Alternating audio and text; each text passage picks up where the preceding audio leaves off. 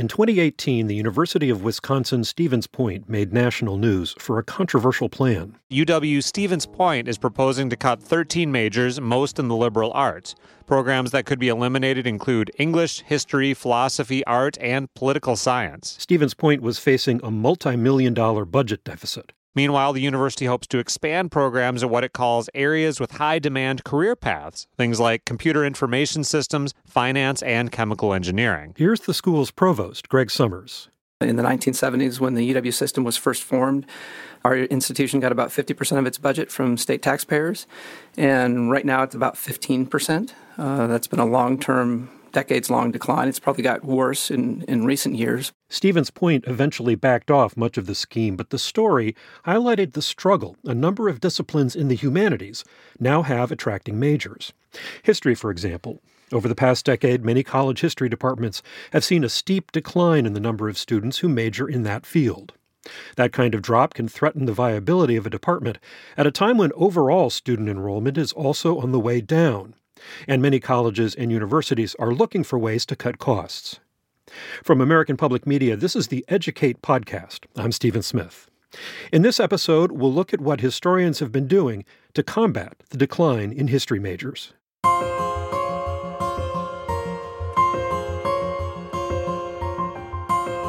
In 2007, the United States economy began its slide into the Great Recession. There just seems to be no let-up in concern about the economy. The number of folks filing for unemployment benefits has hit a record high. There's a great deal of fear that is beginning to fan through the markets right now, kind of like a bad forest fire.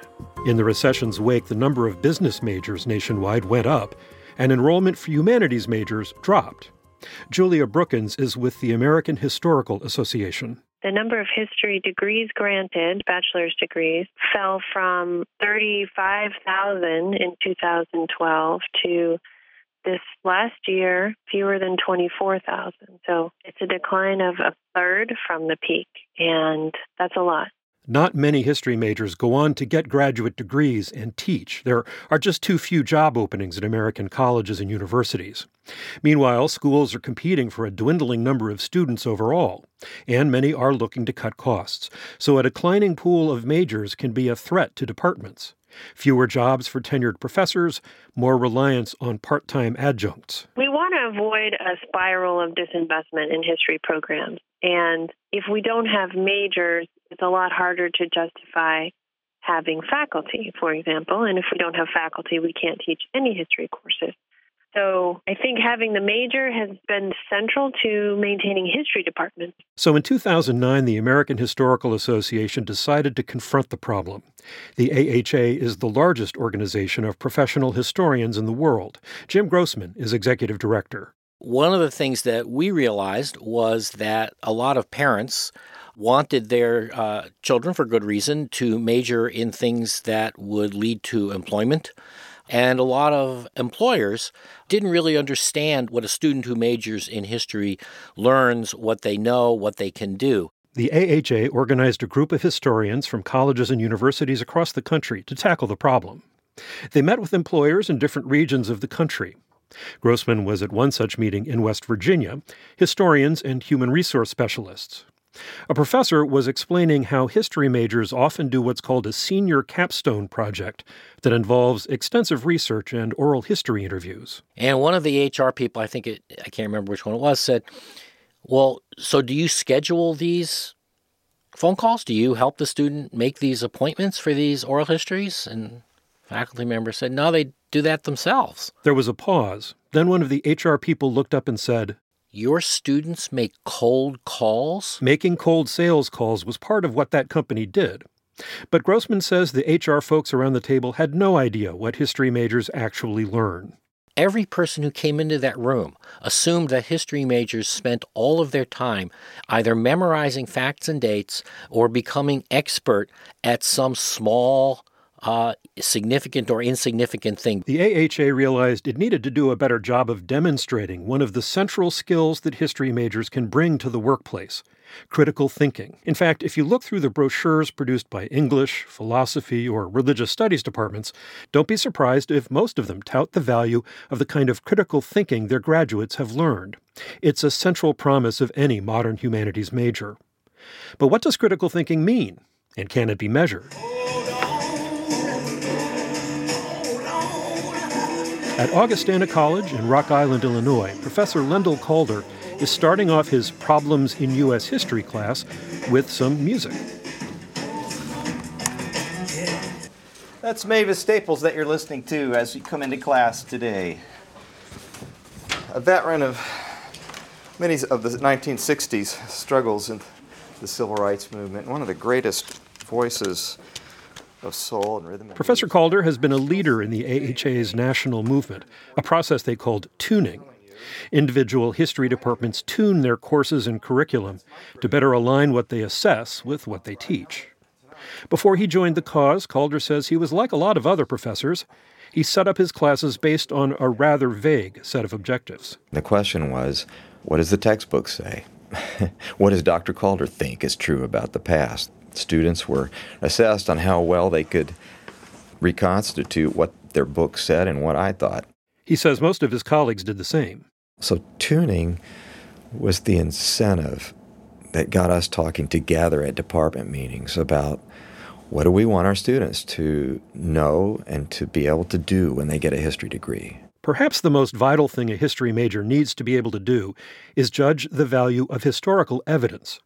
For example, how trustworthy is a letter, a newspaper article, or some other form of archival document? What can be learned from a picture? Students tend to think of information as being a given and as just existing, free-floating in the atmosphere and usable to advance any sort of point of view you want to push. For years, Calder used multiple-choice quizzes and tests, or a written essay or paper, to assess a student's capacity for critical historical thinking. Sometimes that didn't happen until midterm, halfway through a course. That could mean students who weren't catching on struggled on their own for weeks and weeks. Now, in addition to essays, Lendell Calder and his colleagues at Augustana College use a technique called a HAT. HAT stands for History Assessment of Thinking. A HAT is a new and really interesting form of assessment developed by the Stanford History Education Group. Historical thinking is a way of looking at the world that takes into account where information comes from and how to reconcile discrepancies among different information sources.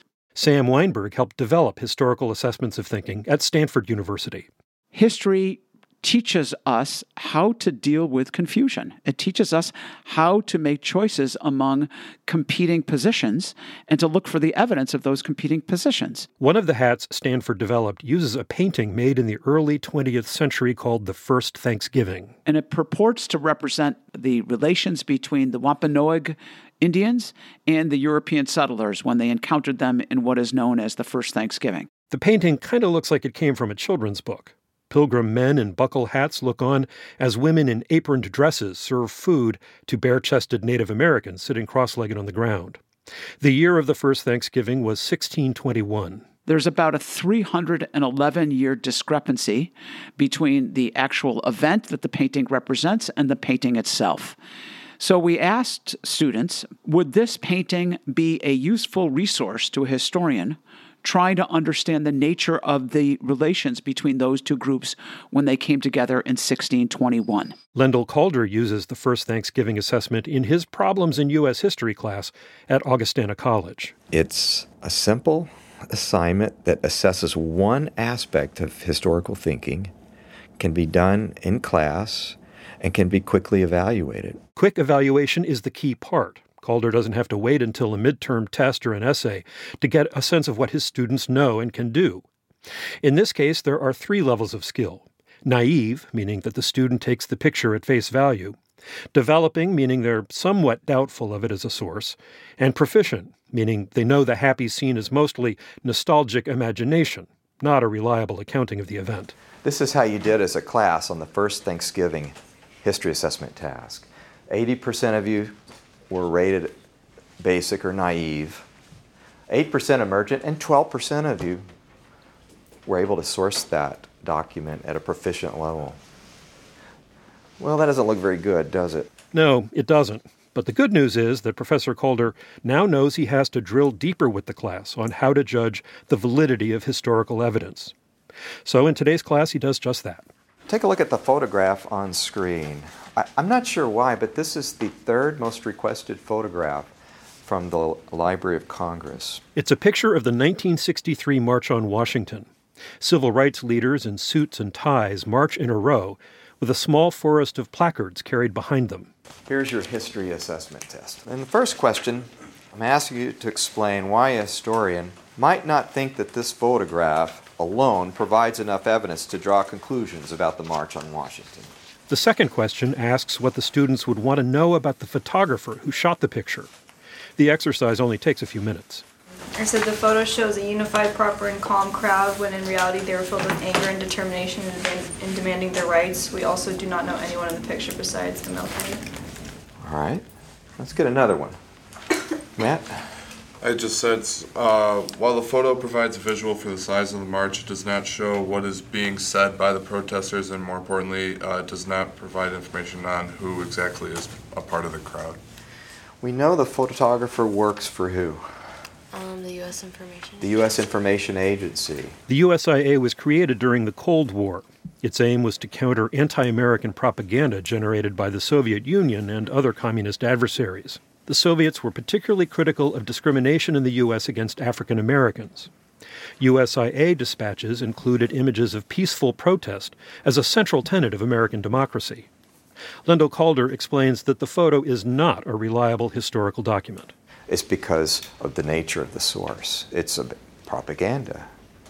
This photograph, we can assume, was cropped and even taken at a particular moment in order to tell a story, the story that we identified earlier. Look, this is how protest happens in the United States of America. People don't riot. People don't start revolutions. They protest peacefully and respectively because they know their government's going to listen. I talked with a number of Lendl Calder's current and former students, and to a person they said his lessons on critical historical thinking were eye-opening. Originally, I was taught, well, if this source is from a .edu or an academic journal, it's safe. This is student Matt Payton, a history major. But that's not always necessarily the case, and you have to understand who actually is writing the source, where were they at the time, what time was it written, and kind of their stance on the topic that they're writing about. Here's Emily Pentek, an engineering and business management major. Critical thinking means going beyond just the outer surface of what we're learning. I think for critical thinking, you have to take into account different perspectives, and you also have to go into the topic deeper than what's expected. Taking things for face value is something that I feel like I used to do kind of before I came here, but this is kind of making me step back and look at what's going on and making me trying to understand what's really happening. That was Eric Hazinga, a history and French major. And here's Grace Harvey, a secondary education and history major. When you're in college, people are presenting you with facts and stories and articles to read, and they're helping you through critically thinking about what those actually mean.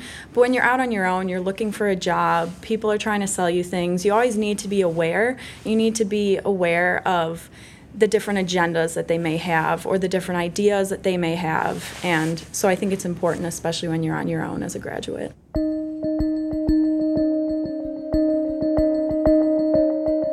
Historians are under a lot of pressure to demonstrate the practicality of their degrees. Some comes from students and their families. Some comes from state and federal lawmakers. In 2002, Congress enacted a law called No Child Left Behind. It vastly expanded the federal government's role in holding K-12 public schools accountable for student success. It also expanded the testing of students in reading and math to assess their learning. Then came the global financial crisis in 2007. Meanwhile, state lawmakers across the country were scrutinizing how public colleges and universities were spending taxpayer dollars. Historian Ann Hyde of the University of Oklahoma says the second decade of this century was an anxious time for many history departments. We were just beginning to come out of the big economic depression. People were looking at colleges and universities and being much more critical.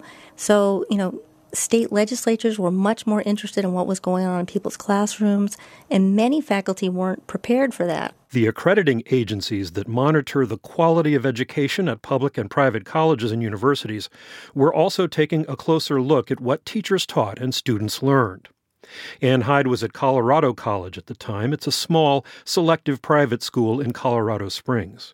The college's history department was up for its 10-year review by the accreditor. And we dismissed all of their demands to do real assessment. And we said, well, we know what we're doing. We read students' papers. We don't need any help with assessment. And we just dismissed what they said. And we failed our assessment, which is really bad. If you're not accredited, you can't actually, run the institution. So we had a very quick turnaround. We had 1 year to begin to figure out some ways to measure what people were actually learning. Ann Hyde then became deeply engaged in the AHA's tuning initiative. She and her colleagues at Colorado College determined that high-stakes midterms reveal too little too late. More small assignments and more variety are key. Preparing a podcast or working on a little website or an advertising campaign. There are all kinds of things you can do that students can demonstrate what they know, and breaking that up into a bunch of small pieces allows them to kind of slowly figure these pieces out. The tuning process has been criticized by some historians and other academics. Prominent among them is Eric Gilbert of Arkansas State University. He writes a blog called Bad Assessment. Gilbert argues that there isn't enough evidence that new forms of assessment are better than the age-old practice of profs giving out grades. As for critical thinking, things like learning and critical thinking are extraordinarily difficult to measure effectively. I think we're teaching procedural skills, many of which are quite valuable. But I'm not totally convinced that you can teach people things like critical thinking. Eric Gilbert says college professors already have a valid tool for assessing student learning, grades. Historian Lendell Calder gives grades, but he says a weakness in grades is that few would-be professors in graduate school ever get formally taught how to teach. Well, I grade, and I believe my grades actually measure learning. But I've made quite an effort to make sure that my assessments align with the outcomes of my course. Under those conditions, grades can be really good indicators of learning. But in many cases, professors may not have thought about outcomes. They don't know how to design assessments that measure the outcomes that they state for their courses. And so things are out of alignment, and the grades aren't measuring what they think they're measuring. About 120 colleges and universities have taken part so far in the American Historical Association's tuning project, and the work continues. The AHA's Julia Brookins is optimistic about the future of history. I'm confident that if we can avoid this spiral of disinvestment in history programs, the discipline will rebound. I think it has intrinsic value. It has intrinsic value for students and for society. And the departments that have been involved in tuning have done a lot of work in figuring out how they can be most useful to their institutions, to their students, to their communities. And I think that's what's going to help with that rebound. Brookins says if historians can make an effective argument for why learning from the past still matters, she thinks her discipline should be okay.